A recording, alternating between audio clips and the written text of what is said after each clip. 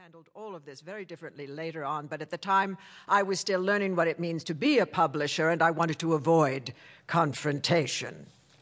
Well, all of my sweet talk didn't work. We were banned from the wedding that Saturday.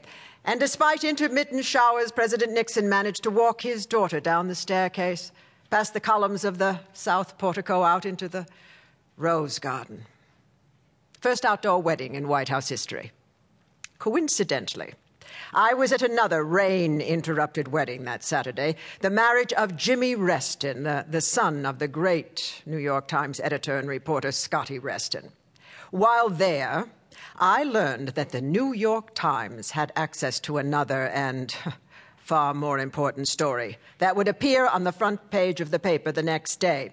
Scotty told me that the New York Times would be publishing a series of articles about the super-secret history of the decision-making that led us into the Vietnam War.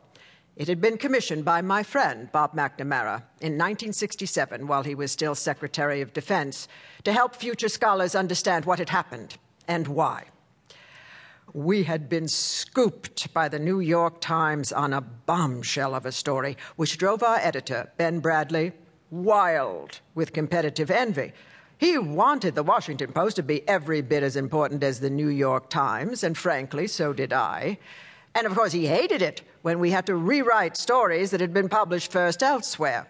Well, the story appeared Sunday morning, front page of the New York Times, right next to their story about Trisha's wedding. Ben was mortified, even more so the following day when the next installment appeared in what promised to be a blockbuster multi-part series.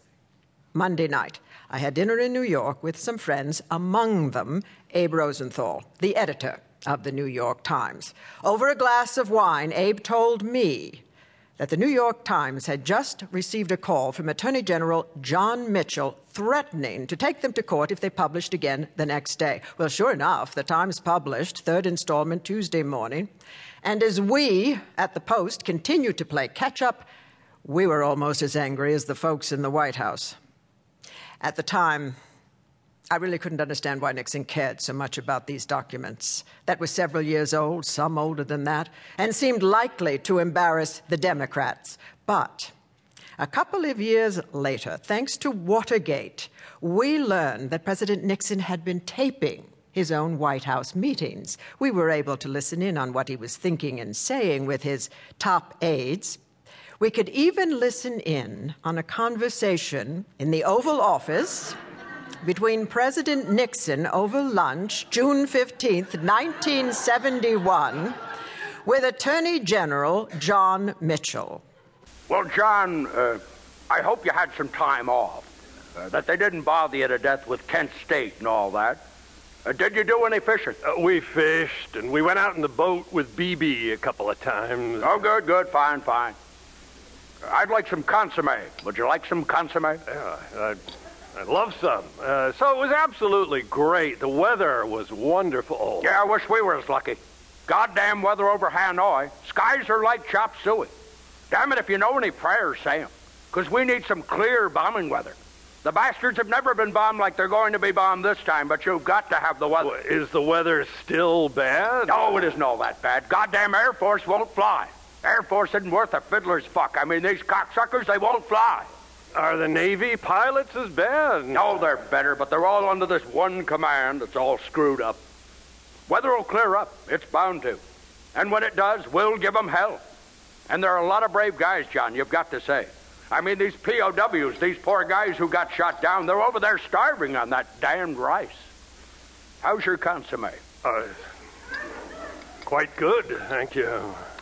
Too damn salty. All right, what about the New York Times situation? Well, as you know, we're waiting for the judge's decision in New York on our request to stop the Times from publishing further excerpts from the Vietnam papers.